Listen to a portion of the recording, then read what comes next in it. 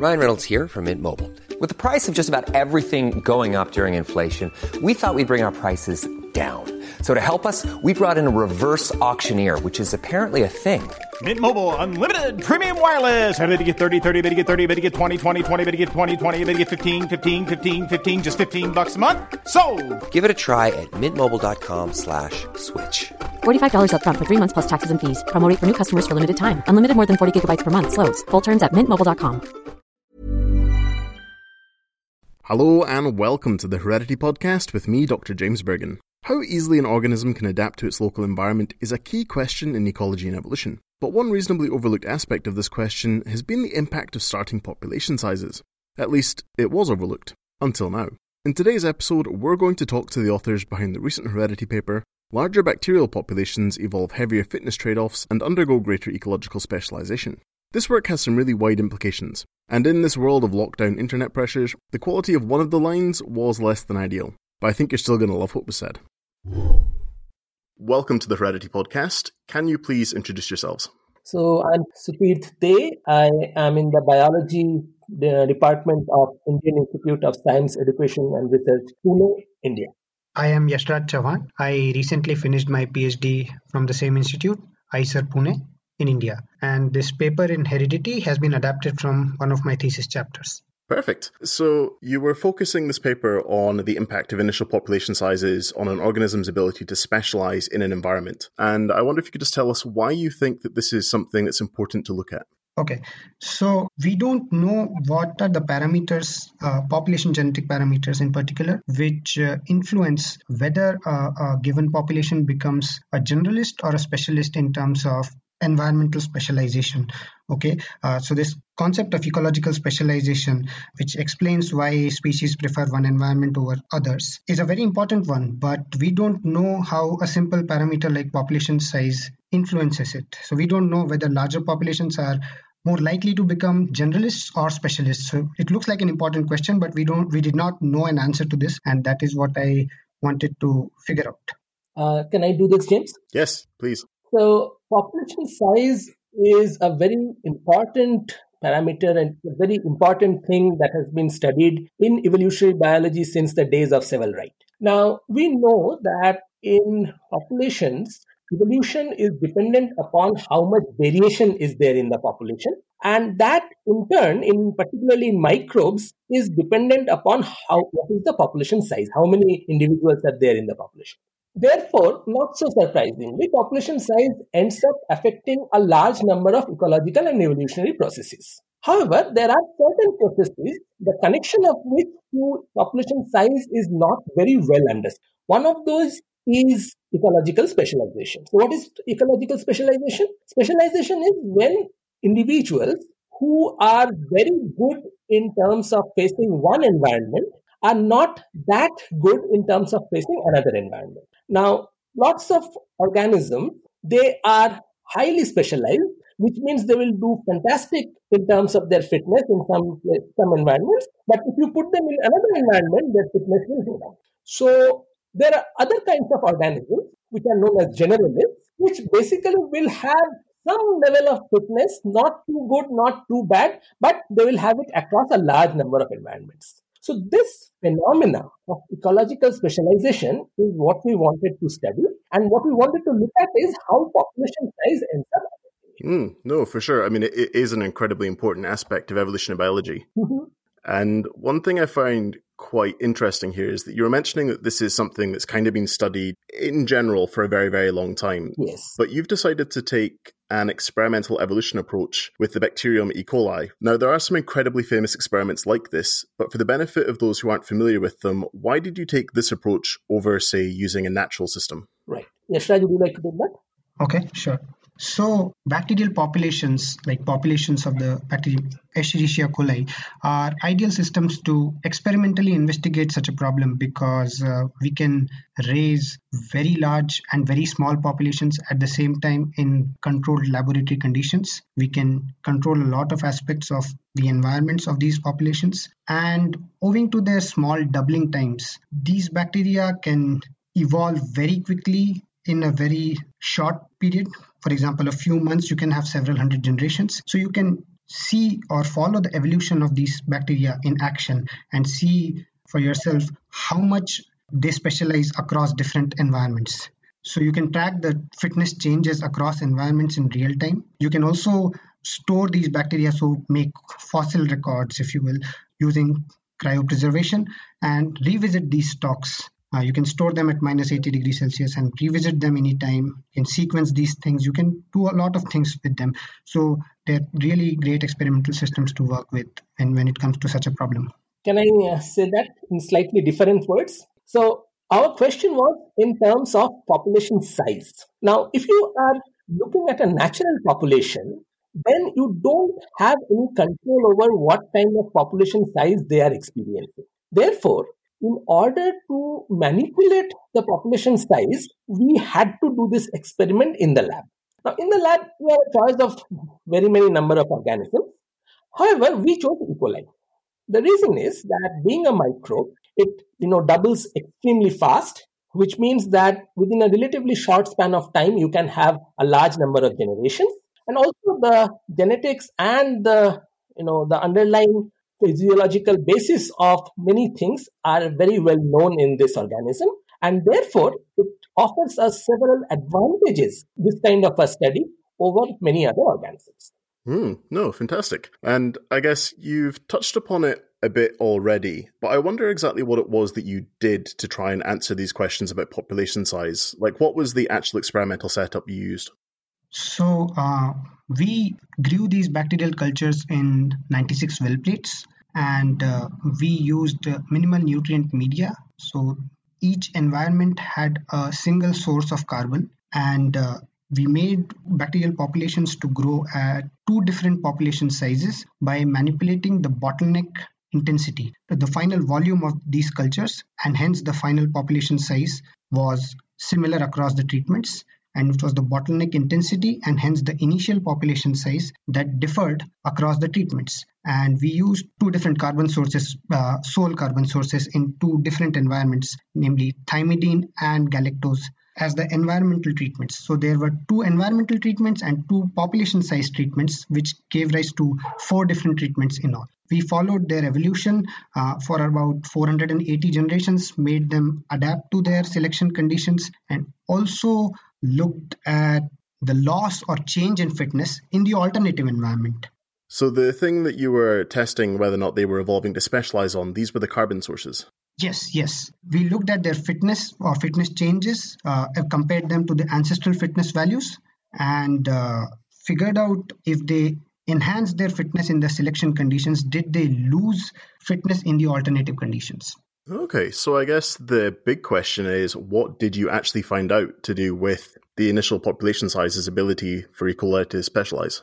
So as expected, we found that larger populations adapted more to their selection conditions. But surprisingly, we also found that larger populations also maladapted more to the alternative conditions, regardless of the identity of this alternative condition. So, for example, populations which were selected in galactose, large populations not only adapted more to galactose, they also maladapted more to thymidine. So they lost more fitness, relatively more fitness in thymidine, and vice versa. So larger populations also adapted more to thymidine than when they were selected in thymidine, but then those populations also lost more fitness, relatively more fitness in the alternative condition, which is galactose. So we found a very consistent and clean pattern linking population size with the magnitude of fitness trade-offs. No, it's fascinating. So I guess it's kind of interesting what you're talking about there. And I wonder what you think the sort of key insight that you found from this paper is. Like, what's the sort of key addition to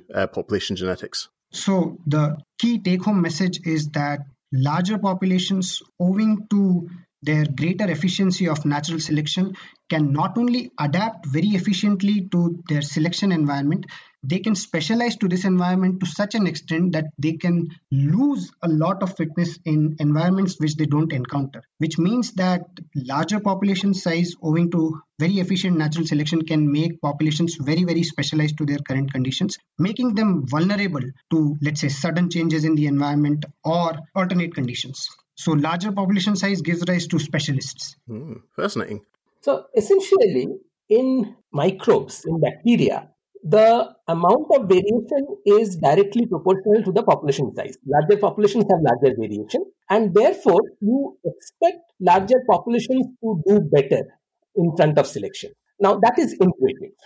What we found unintuitively is that these larger populations, in the process of becoming good, in the process of increasing their fitness in whatever they are being selected in, actually are also ending up becoming unfit, losing fitness in other environments, which means what is good in the environment that you are experiencing is making you bad in the environments that you are not experiencing during selection. And interestingly, small populations, while they are not becoming as good, while they are not increasing their fitness as much in the selection environment, in the alternate environment, they are not losing as much either. So it's not that, large size is good all the time. Sometimes even small size actually makes them better evolutionarily when it comes to fitness in alternate environments. It's a very interesting result. And I wonder, in your paper and elsewhere, you've kind of touched upon the fact that, this is obviously a laboratory-based experiment, but when it comes to natural populations, there are climatic shifts, there are things like antimicrobial resistance developing. In a recent blog post, you even mentioned passenger pigeons. So I wonder how you think this work relates more broadly to population genetics in the wider world. Yeah. So, you correctly pointed out that our results are coming from a laboratory experiment under controlled conditions. However, the general idea or the general explanation is based in fundamental population genetics, which is that of antagonistic pleiotropy, which means that an advantage in a given environment can be a disadvantage in an alternative environment. What we found in our paper was across 6 different environmental pairs, and very consistently so, larger bacterial populations underwent more antagonistic pleiotropy and hence evolved bigger trade-offs. And this could be a very general phenomenon which could work in the wild. For example, there was a recent paper about passenger pigeon populations. So there was a very large population of passenger pigeons throughout North America. And it was such a large population that they were perhaps undergoing very efficient natural selection because the conditions for natural selection were very, very good. What happened was Industrial Revolution changed the environment in unexpected ways, and this really humongous population underwent extinction almost instantaneously in the blink of an eye, evolutionarily speaking. And our results are in line with these natural observations, which kind of point out that even very large populations, which are expected to harbor a lot of variation, can be vulnerable to sudden changes in the environment. And we explain why that should be the case, because they undergo very, very heavy fitness trade-offs. Can I have a different take on that? Yeah, of course. Okay, so first of all, our study is on asexual populations, microbes, and these populations or these kind of organisms, their evolution is expected to be mutation rate dependent. So the supply of new mutations is where their variation is coming from. Now this is slightly different from sexual organisms, in which the raw material of selection, the variation, also comes in form of recombination. Okay. Therefore, there may or may not be a very direct translation of our work in terms of sexual organisms. However, as the recent COVID system is pointing out, that asexual systems are actually pretty important and they can really do a lot to the world. So, as far as these kind of asexual systems are concerned, what we are finding is that when they are evolving in larger numbers, then they are undergoing trade-offs, which basically means that the phenomena of ecological specialization for these kinds of organisms is getting dependent on what numbers they are evolving in. And that can actually have some bearing in terms of how various organisms are going to face the changing conditions, as you correctly pointed out, coming due to climate change. So those organisms which are highly specialized obviously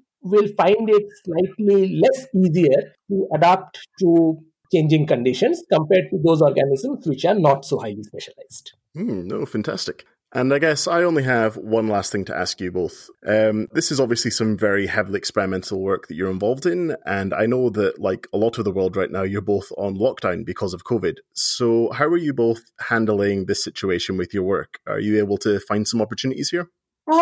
Actually, our institute is locked down. So all students have been advised to go home, which is why Yashraj is sitting in a different city. And labs are shut down. So no experiments are happening. And so we are basically waiting for the situation to clear up and everybody to return. Only then something will happen. Nothing till that point. So basically, this is an old piece of work. But it is a very, very interesting piece of work. And we're very glad to have it in Heredity. So I guess that's everything that I actually had to ask both of you. So I guess just to finish up, can you remind us what your paper's called and also mention your co-author who isn't joining us? So the paper is called Larger Bacterial Populations Evolve Heavier Fitness Trade-offs and Undergo Greater Ecological Specialization.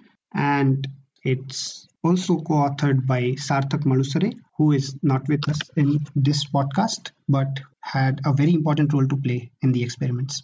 Excellent. Well, thank you very much for joining me on the Heredity podcast. Thanks a lot. You can find the paper discussed today on the Heredity website. That's nature.com/HDY. As with a lot of experimental evolution studies, it has a really interesting setup, so I would definitely recommend giving it a look. And before we finish this episode, let's check in with Dr. Kat Arney over at Genetics Unzipped. Who are we? And where did we come from? These are big questions, and Sarah Tishkoff from the University of Pennsylvania has dedicated her career to researching the genetic story of humans in Africa, the birthplace of our species. In this episode of Genetics Unzipped, we're exploring the genetic diversity in the birthplace of humanity, discussing the implications for the lack of diversity in our current genetic databases for global health, and discovering how researchers can read the rich cultural and historical stories written in the genome, from the curiously exclusionary Ethiopian Ari people to the mighty Kuba Kingdom. Genetics Unzipped is brought to you by the Genetics Society. Listen and download now from geneticsunzipped.com or wherever you get your podcasts. It's really interesting stuff. Please do go and give it a listen. But that's all from us today. You can subscribe to the Heredity podcast on all good podcast platforms, and you can follow us on Twitter. That's @HeredityJournal. If you want to get in touch with me directly, drop me an email at hereditypodcast.gen@gmail.com. Until next time, I'm James Bergen. Thanks for listening.